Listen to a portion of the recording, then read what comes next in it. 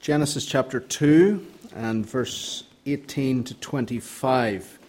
The last talk was called Your Kingdom Come, and this one is called A Marriage Made on Earth. Let's hear God's word from Genesis chapter 2 and verse 18 to 25. This is the talk that you've all come to the weekend for. Okay? Come on, admit it. We started the castle in 2002 with the book of Ruth, and now we're back into marriage again. Genesis chapter 2 and verse 18 to 25. Then the Lord God said, "It is not good that the man should be alone. I will make him a helper fit for him." So out of the ground the Lord God formed every beast of the field, every bird of the heavens, and brought them to the man to see what he would call them. And whatever the man called every living creature, that was its name. The man gave names to all livestock, and to the birds of the heavens, and to every beast of the field. But for Adam there was not found a helper fit for him. So the Lord God caused a deep sleep to fall upon the man, and while he slept, he took one of his ribs and closed up its place with flesh. And the rib that the Lord God had taken from the man he built into a woman and brought her to the man. Then the man said, "This at last is bone of my bones and flesh of my flesh. She shall be called woman, because she was taken out of man. Therefore a man shall leave his father and his mother and hold fast to his wife, and they shall become one flesh. And the man and his wife were both naked and were not ashamed." Father, our help is in you, the maker of heaven and earth. So we pray that you would come now and illuminate our minds, conform our wills, and stir our affections. And we ask this in the name of your Son, who lives and reigns with you and the Holy Spirit, one God, forever praised, world without end. Amen.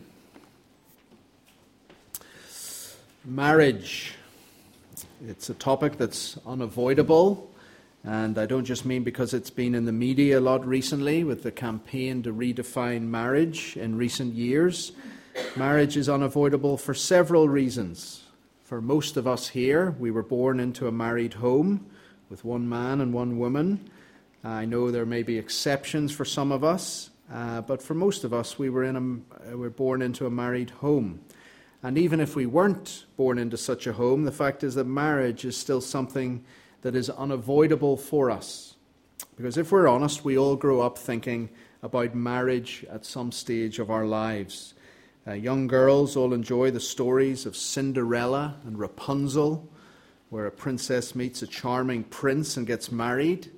My little niece, Ella, is obsessed with the movie Frozen, in which Anna gets to meet and marry Hans. While it's not so much the case for young boys at that age, yet when they come to their late teens, early 20s, that's what they start thinking about. They start noticing girls, and then they reach their student days and it becomes a bigger deal, and you go off to university and you think, well, am I going to meet the person that I'm going to marry? And then once we hit our 20s and 30s, the issue of marriage becomes very much on our radar. I remember when I was a minister in Cambridge, we put on a day, sort of a weekend conference for our young adults, and we had a day of teaching on marriage and relationships, and afterwards we had about a 30-40 minute question time, and then Jackie and I invited people back to our home that evening, and they all piled into our house, and there we were 2 hours later still talking about questions to do with marriage, relationships, dating, etc. Why were these young adults wanting to come back on a Saturday night to our house to talk for over 2 hours? Well, because marriage and relationships were on their mind. And if you're here this weekend and you're single, then I'm sure it's something that you have considered. We can't avoid it. It's something that is in the world, it's a good thing, and it's something that we have to consider. Even for people who are divorced or marriage has been a difficult thing for them, it's still something that we cannot avoid. And as I said earlier, it's a hot topic in our society at the moment. And it's something that we think about at different stages of our lives. Tim Keller, in his book, The Meaning of Marriage, writes, "There has never been a culture or a century in which marriage was not central to human life." Never been a century or a culture in which marriage was not central to human life. And the main reason why is because marriage has been there from the beginning. In the beginning, God made marriage. Marriage didn't evolve in the Bronze Age as apes came swinging out of the trees or as Neanderthal farmers came out of their caves. No, marriage is a creation ordinance made at the beginning of time, an institution established by God. Marriage is not medieval. Marriage is creational, and it's central to the Bible's story. The Bible begins with a wedding.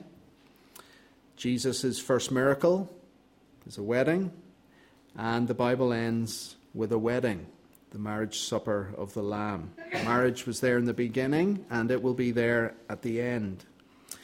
And that's because marriage is God's idea, and it's idea that God wants to be front and central in his world. That's another reason why we can't avoid it. And therefore we need to understand it, because marriage is central to the way God made his world to work. Remember how we summarized the story of the universe this morning? God's kingdom in a new creation under his Son and bride, awaiting a Sabbath rest. Do you see how marriage is central to that story of the heavens and the earth?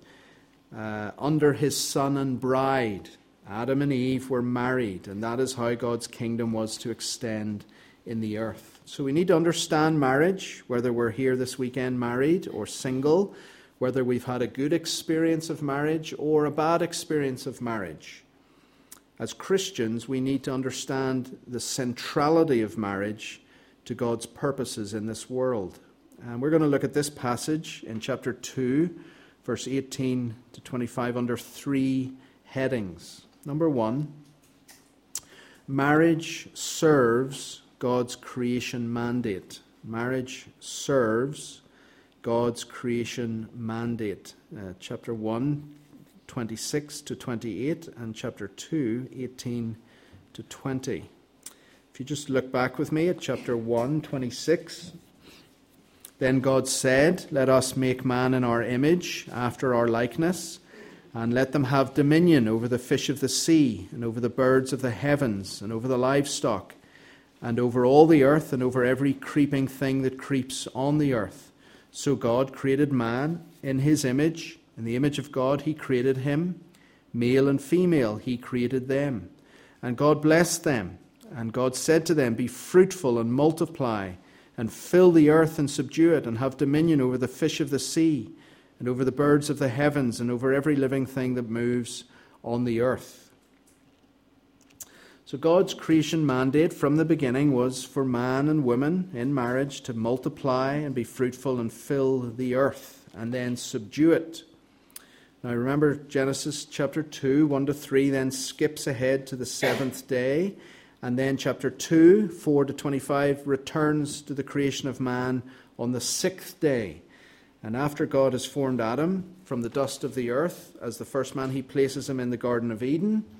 And although it's a garden of paradise, there is something that is not good. Chapter 2, verse 18. It is not good that the man should be alone. Now, all the way through Genesis chapter 1, I think it's 5 times, we read, "And God saw that it was good, and God saw that it was good, and God saw that it was good." And here, on day 6, is something that God sees that is not good.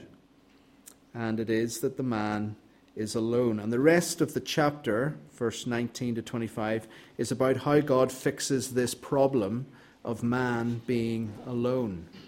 Now, if we're going to understand marriage properly, then we must understand exactly what God says here. He's not saying that it's not good for man to be lonely. Therefore, I will make a friend for him. If he had said that, then he would have maybe given him one of the animals, because after all, isn't a dog a man's best friend? So the issue is not loneliness of life, Some people in bad marriages speak about the loneliness of marriage. There's one of those proverbs that says 3 things the world cannot handle, 3 things are bad, a 4th the world cannot handle, and it is a woman in marriage who is not loved. So marriage is not the answer to your loneliness, because loneliness can occur in a marriage. The problem is aloneness in work. That's really what God is saying here. It is not good that he is alone to do his work, his calling. That's what's going on here. And what God therefore provides for Adam is not primarily a friend, but a helper. Now, there's some people say, you don't want to marry, you need to just look for someone who compliments you, who's going to help you. And they do it to the exclusion of companionship. Malachi chapter 2 talks about your wife being the companion in your life. So companionship is very much an aspect of marriage. But the point here is that the primary reason why God makes the woman is to be Adam's helper. And what was she to help him with? Well, chapter 2, verse 15, narrowly, she was to help him with the working and keeping of the garden. And then broadly, chapter 1, 28, she was to help him with filling and subduing the world. And so this is the task that Eve is created into. She's to help the man fill and subdue the world, and then keep and work the garden. And it's in this sense that marriage serves God's creation mandate. Marriage is central to God's plan for the world. It's central to the story of the heavens and the earth. Marriage serves God's creation mandate because you have one man and one bride, and his bride filling and subduing the world. You have a man and his bride keeping and working the garden temple. So that's the first point. Marriage serves God's creation mandate. And number 2, marriage represents God's creation order. Marriage represents God's creation order. And we see this in 3 ways. First, in marriage, the man is the head. In marriage, the man is the head. Now, by head, I mean authority. In marriage, the man is the authority. And this can be seen in this passage in 2 ways. First, there is the order of creation. Adam is made first. We saw that this morning in chapter 2, verse 9. Now, that's such an obvious point, and it hardly needs making, but it's an important point because the order of the creation of the man and the woman establishes the authority of the man over the woman. We see this in the New Testament. Paul argues for the authority of a man over his wife on the basis of this creation order in Genesis 2. So listen to 1 Corinthians 11, verse 8 to 10. 1 Corinthians 11, 8 to 10. For man was not made for woman, but woman from man. For man was not made from woman, but woman from man. Neither was man created for woman, but woman for man. That is why a wife ought to have a symbol of authority on her head because of the angels. So do you see how Paul grounds the authority of a man over his wife in the creation order? She was made for him, not him for her. And 1 Timothy 2, verse 12 to 13 says, I do not permit a woman to teach or to exercise authority over a man in church. Rather, she is to remain quiet. And then he gives the reason for Adam was formed first, then Eve. So the order in which the man and the woman were created establishes the authority in relationship. And that's not unlike the order of siblings. An older brother naturally carries more authority in the home when his parents are gone, simply because he was born first. We have the same thing with the monarchy in the UK. Prince William will get the throne over Prince Harry because, he's better looking? Or, no. He was born first. Okay, order matters. And in this case, the authority of the man derives from him being created first over the woman. So that's the first way we see The man is head in this marriage. The other way is Adam's actions. Did you notice how his actions display his God-given authority? Adam acts in these verses with an authority that reflects God's authority. Verse 19. So out of the ground the Lord God had formed every beast of the field and every bird of the heavens, and brought them to the man to see what he would call them. And whatever the man called every living creature, that was its name. The man gave names to all livestock, and to the birds of the heavens, and to every beast of the field. Now, notice the word call there. Whatever he called them, that was its name. And in chapter 1, what is it that God does? He calls. He calls the light day, and the darkness he calls night. Chapter 1, verse 8, he calls the expanse heaven or sky. Verse 10, he calls the dry land earth or land. God is acting like a king with authority. He separates, divides, distinguishes, and then he names things. Well, Adam does the same. He names the creatures. So he is an image bearer of God, acting like God with authority. Indeed, he gives a name to the person made from his side. Verse 23, then Adam said, this at last is bone of my bones and flesh of my flesh. She shall be called woman, because she was taken out of man. The woman is named woman by Adam, and this reoccurs after the fall in chapter 3, verse 20, where he names her Eve. The man called his wife's name Eve, because she was the mother of all living. So here is Adam exercising authority like God by naming creatures and then his wife. Now, some think that male headship in marriage is a post-fall reality and a product of sin. So before the fall, Adam and Eve were equal. Then after the fall, there's this brokenness, and Adam starts to dominate his wife. And some think that's where you get this headship. It's a post-fall reality, not a pre-fall reality. And some think the naming of Eve in chapter 3, verse 20 is an example of that abuse of authority. I mean, could she not name herself? How dare he?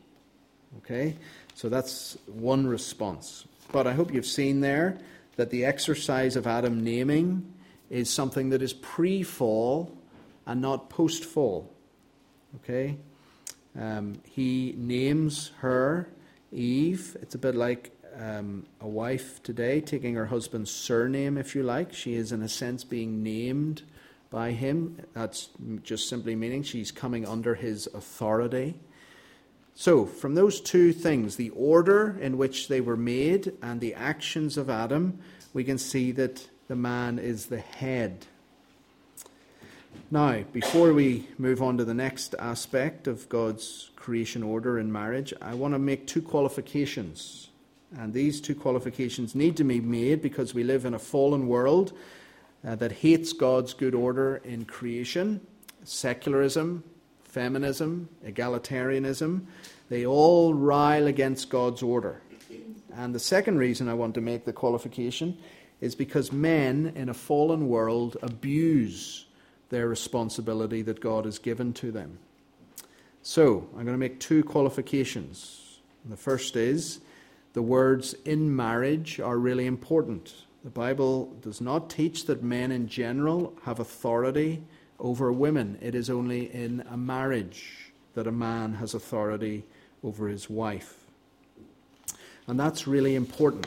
Okay, the men on this weekend do not have authority over any one of you single ladies just by virtue of being a man. So if they ask you to clear the plates away from the table, you can tell them to get lost. Okay? You have my authority to do that. Okay?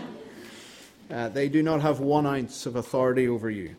Okay? Your father, if he is living, has authority over you. Any man who wants to marry you should respectfully ask him for your hand in marriage. Your minister and the elders have authority over you, but only in the context of a church. But no man, bar your father and your elders, has authority over you. And even your elders don't have authority over you by nature of them just being men. Okay, they're ordained by God to care for the flock, and they have authority over every man and woman in the church. Okay? So, That's the first qualification, and it's very important because I think even in our conservative, reformed, evangelical churches, we can actually misuse this, and think that women just need to be generally submissive to us. Because we're men, they're women, and they should submit. And that's just an abuse. It's only in marriage is a woman to submit to a man. Only in marriage is a man the head of a woman. So that's the first qualification. It's only in marriage. And the second one is what we mean by head, by authority. There are different kinds of authority in society and in marriage. There is misused authority, there is abused authority, and there's also good authority. And authority done well is a beautiful thing. Authority done badly is an ugly thing. And the authority that God gives Adam was to be a beautiful authority. He was to protect and provide for his wife.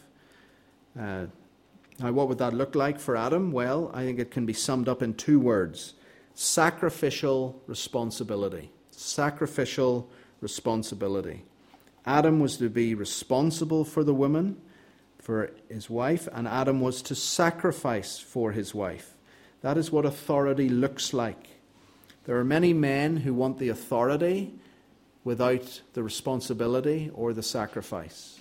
But if we're going to be men in a marriage, then we need to take responsibility and we need to sacrifice for our wife and our children. And what we find, so that's what authority looks like, sacrificial responsibility. And what we find in chapter 3 is Adam abdicating his responsibility at the first sign of danger to his wife. Think about it. At the first sign of danger, what does Adam do? Stays silent. Doesn't do anything for his wife. Here she is, facing a serpent who is dangerous, who is cunning, who is deceitful, who is trying to get her to disobey God, and he stands by her side in silence. He neither takes responsibility for her, nor is he willing to enter into a fight with the serpent at the risk of his own life. He wants the authority without the sacrificial responsibility. But authority, when it takes responsibility and is willing to sacrifice, is a beautiful thing. A man protecting and providing for his wife so that she flourishes under his headship is a beautiful thing. But sadly there are men, as I said, who want to be married, who want neither the responsibility nor the sacrifice. So those are the 2 qualifications for that first point, that under our second point. You're maybe as lost as I am. Marriage represents God's creation order. That's our second point. And under that, we had in marriage, the man is the head. And I've made 2 qualifications. Okay? Here's the second point of the second point. Okay? Marriage represents God's creation order. Here's the second point. In marriage, the woman is the helper. The first point, in marriage, the man is the head. In marriage, the woman is the helper. Verses 18 and 20. Now, our society tends to think that the word helper is derogatory or demeaning, as if here the woman is just the man's slave or servant. But helper is never a derogatory role. It's a dignified role. And this passage shows us this in a number of ways. Notice what kind of a helper she is, verse 18 and verse 20.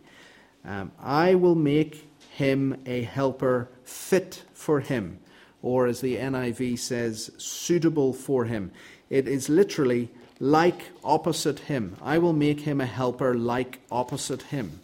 In other words, the helper is fit or suitable for him because she is a complement to him. She will be his complementary half, as we would say, or the other half, as our cliched saying goes. It's not like Adam can take and leave her if he wishes and then find some other partner for the task. No, she is made like opposite to him, suitable to him, fit for him, corresponding to him, because she is of the same kind of being as he is. This is the whole point of verses 19 and 20. There was no suitable, fit opposite for Adam in the animal kingdom. The woman is not an animal. She is an image bearer of God. She is complementary, equal opposite to Adam. She is opposite to him. She is a she, not a him. But she is like him. She is made in the image of God. And only because she is like him can she be his helper. She is equal in essence, and that is what makes her suitable for him. She's taken, and this is seen, her equality to him is seen from where she is taken. Do you see that in verse 21? She's taken from one of his ribs. Theodore Beza, the reformer in Geneva who took over from John Calvin, put it beautifully. The woman was not taken from a bone in the skull to be above the man, nor a bone in the heel to be under him, but from his rib to be besides him, close to his heart. I mean, that's a tearjerker, ladies, isn't it? You're all writing that one down? Yeah. Men, Valentine's Day. Okay. By his side. Isn't that beautiful? Close to his heart. She was equal to him, opposite to him, but equal. And that equality is seen in the words that Adam speaks in verse 23. This at last, it's like he's exasperated. He hasn't been able to find a partner. At last, this one is, here's the equality, bone of my bones, flesh of my flesh. She shall be called woman because she was taken out of the man. The word at last indicates his exasperation of not finding anyone else. But if he has now found a suitable helper from his side, then he has found a helper equal to him. Isn't that what he says with that beautiful piece of poetry? Bone of my bones, flesh of my flesh. She is equal to him. Even her name conveys equality. It sounds like man, woman, man. It's the same in the Hebrew. Ish is the word for man. Isha is the word for woman. Ish, Isha. She was taken from the Ish to be an Isha. She was a man. She was not a man. Let's get that clear. Okay? Eve, all right? Not Steve. Okay? Eve. We'll come to that tonight. She was a woman taken from the man. Okay? There was a Freudian slip. Verse 24 also it conveys equality. Therefore a man shall leave his father and his mother and hold fast to his wife, and the two shall become one flesh. Well, you can't become one flesh if you're not of the same flesh. Okay? Equal flesh. So what we learn here is that though the woman is made second, though this means in marriage she will be under his authority, though the woman is made to be his helper, he is not made to be her helper, though all those things are true, she is equal to him in every essential way. Bone of his bones, flesh of his flesh. There is no inequality or inferiority, even as she assumes the role of helper. She is different, yes. She is helper, not head, yes. But she is equal in essence. In other words, in marriage, the woman is equal but different to the man. Equal in essence, bone of his bones, flesh of his flesh, but different in function. Man is the head, woman is the helper. And this is important to note because the woman loses no dignity in being a helper. She is still equal in essence with the man. Indeed, it is her equality of essence that helps her serve as a helper suitable for the man. So assuming a different role to the man in marriage is not demeaning in any way. It actually maintains her dignity. But it's not just a dignified role, it's a powerful role. Because think about it, the man, Adam, cannot complete his task without her. That's God's point. It is not good for man to be alone, because if he is alone, well, he can't complete the task. He needs her to work and keep the garden, but think about it, he needs her to fill the earth. Right? He's not about to multiply on his own. Okay? And so her role is a powerful one. She's in a position of strength. For if the man cannot complete his task alone, then the strength for him to complete his task is found in his complementary equal opposite, in his wife. So not only is she equal but different to him, she is also his strength. So the word helper here is neither derogatory nor demeaning. It's a dignified role. It's a powerful role. In the Old Testament, God is called Israel's helper. Okay, and just as God's role as Israel's helper is a position of strength, so too is a woman's. And this is what is wrong with feminism and egalitarianism. They have not strengthened the position of wives and mothers, and I would say women in general. They have weakened their position, because the position of strength for a wife and a mother is beside a man in the task God has given him to do. Have you noticed in all the movies these days, Cars, what number are we up to? Cars number 3, is it? Star Wars, Wonder Woman. Have you noticed who the heroes are? Heroines. It's always the woman now who's saving the man. Our culture is moving towards this empowerment of women, like they can save themselves on their own without the man. Meghan Markle, who walked down the aisle, did you see what the commentators were saying? Isn't it wonderful how her father isn't here and she's showing the strength of a woman being able to walk down the aisle on her own? It's all about women empowerment, and it's all detached from men in general, and particularly from a man in a marriage. But a woman's strength is not on her own. A woman's strength is beside her man in marriage, where they both serve God's purposes together. I am only here today, and I'm only able to do what I do because of the strength of my lovely wife, Jackie. I wish she was here so you could meet her, but she is my strength. She's my helper.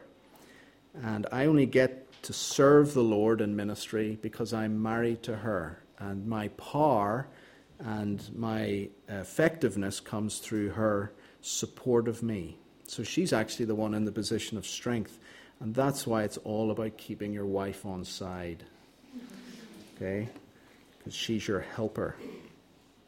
Okay, here's the third aspect of the second point. Okay, in marriage, the man and the woman are one flesh. So we're looking at marriage representing God's creation order. In marriage, the man is the head. In marriage, the woman is the helper. And third, in marriage, the man and the woman are one flesh. Verse 24.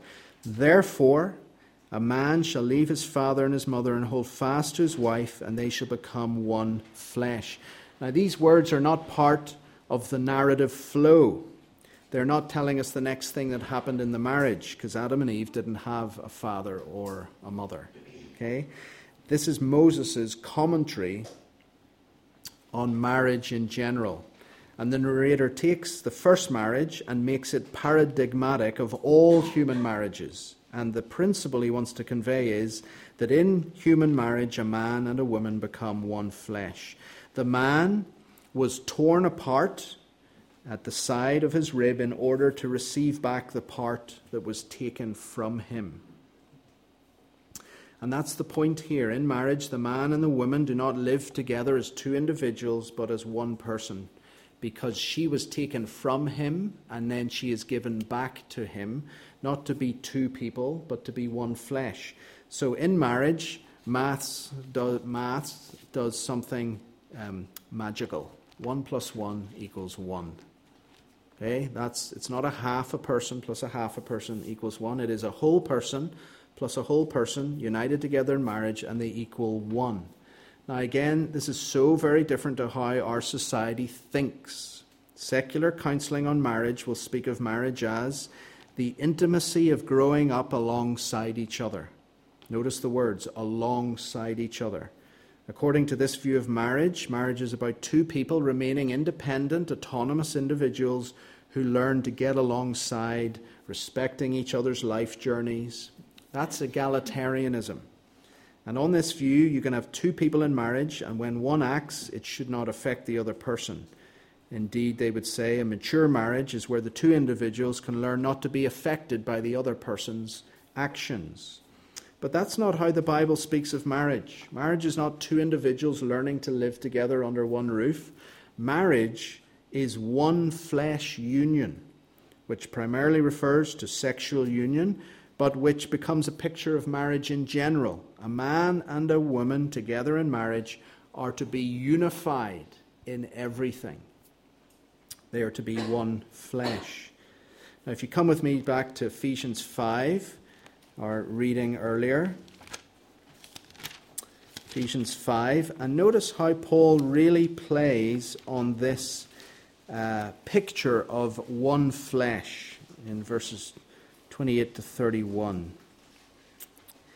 In the same way, husbands should love their wives as their own bodies. Now think who the husband is earlier in the chapter. He is the head. Okay? So there's the image. The husband is the head. And now the wife is seen as his body. Okay? So in the same way, husbands should love their wives as their own body. He who loves his wife loves himself. For no one ever hated his own flesh, but nourishes and cherishes it, just as Christ does the church, because we are members of his body. Christ is the head, we are the body. Therefore a man shall leave his father and mother and hold fast to his wife, and the two shall become one flesh. Do you see what Paul does here? In marriage, the husband is like the physical head of a person, and the wife is like the physical body.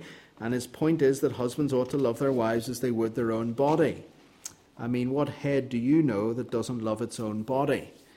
If you're a husband, imagine for a moment that I was to interview your body about how you treat it.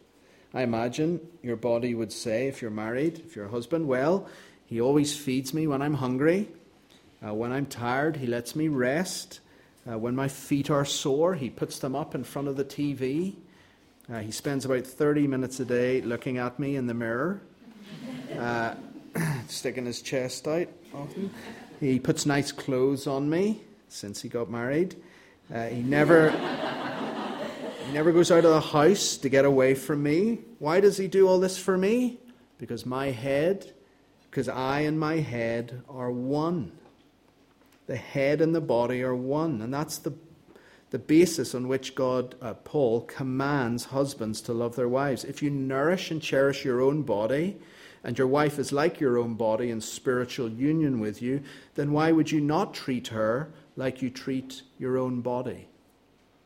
But the sad fact is that there are many husbands who self-harm their own bodies. That is, they harm their wives. But if you harm your wife physically, emotionally, relationally, in any way, it's like you're self-harming yourself. Now, I wish I had time to unpack the profound incentive in that analogy of a one-flesh union for how husbands should treat their wives, but let me just give you one illustration.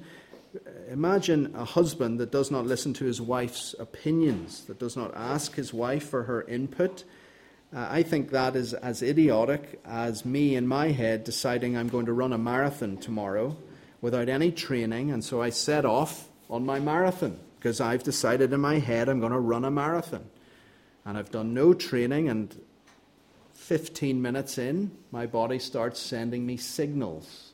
This is a bad idea. And I say, no, I'm the authority. I'm going to plow ahead with this. 30 minutes in, this is a really bad idea. Okay? Now, everything in my body is telling me, don't do this. And what would happen if I just keep trying to go? It'll shut down. Okay, and I'll never complete the marathon, even though I said in my head I was going to run a marathon. Now, I wasn't being sensitive to the needs of my body. I wasn't being a very good head. And my head's lack of sensitivity to my body's signals is the cause for my whole person suffering, because you cannot separate a head from the body. And in marriage, in which a husband does not care for his wife as he does his own body, is a marriage that won't be able to keep going. Eventually, there'll be a shutdown. Okay? Why? Because the husband and the wife are one flesh. They're not two individuals just living together. They're one flesh. And yet the husband's acting like the head is disjoined from the body. So, I hope that analogy helps for how a husband and a wife are one flesh and how a husband should treat his wife. So we've seen three aspects of how marriage represents God's creation order. In marriage, the man is the head. In marriage, the woman is the helper. In marriage, the man and the woman become one flesh. And when this equal but different dynamic of the husband and wife relationship reflects God's creation order, then it also reflects the marriage of Christ and his church, as Paul shows us in Ephesians 5. Which brings us to the final point about marriage. So we've seen so far that marriage serves God's creation mandate. Second, marriage represents God's creation order. And third, marriage has not changed, nor will it ever. Marriage has not changed, nor will it ever. Now tonight, I'm going to give a talk from Genesis 2 and chapter 1 and 2 on shameless sexuality. I'm going to speak about the whole gender, same-sex debate. And this third point relates to that. Marriage has not changed, nor will it ever. Ephesians chapter 5 again, and verse 31 and 32. Therefore a man shall leave his father and mother and be united to his wife, and the two shall become one flesh. This mystery is profound, and I am saying that it refers to Christ and the church. The amazing thing that Paul says here about marriage is that it's not primarily about a man and a woman, but about Christ and his church. That's the profound mystery that Paul talks about here. The relationship between Christ and his church does not illustrate marriage. Human marriage illustrates Christ and his church. This is the reason why, as Christians, we are opposed to same-sex marriage.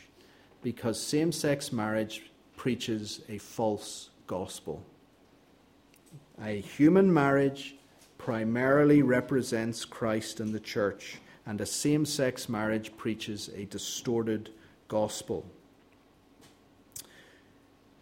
We're, of course, opposed to same-sex marriage because it's not for the common good of society. There is no natural human flourishing in a same-sex marriage.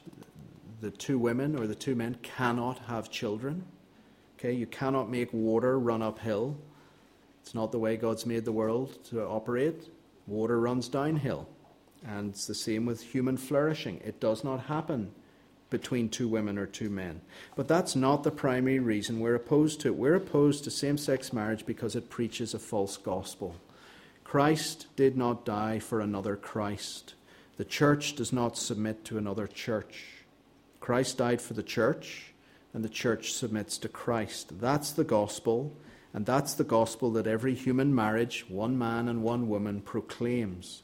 And precisely because human marriage is an illustration of the marriage between Christ and his church, marriage has not changed, nor will it ever, because the gospel has not changed, and it is not, and it's never going to change. Marriage is still about one man and his bride serving God's creation mandate. It's still about one man and his bride fulfilling and subduing the world as we wait for our Sabbath rest.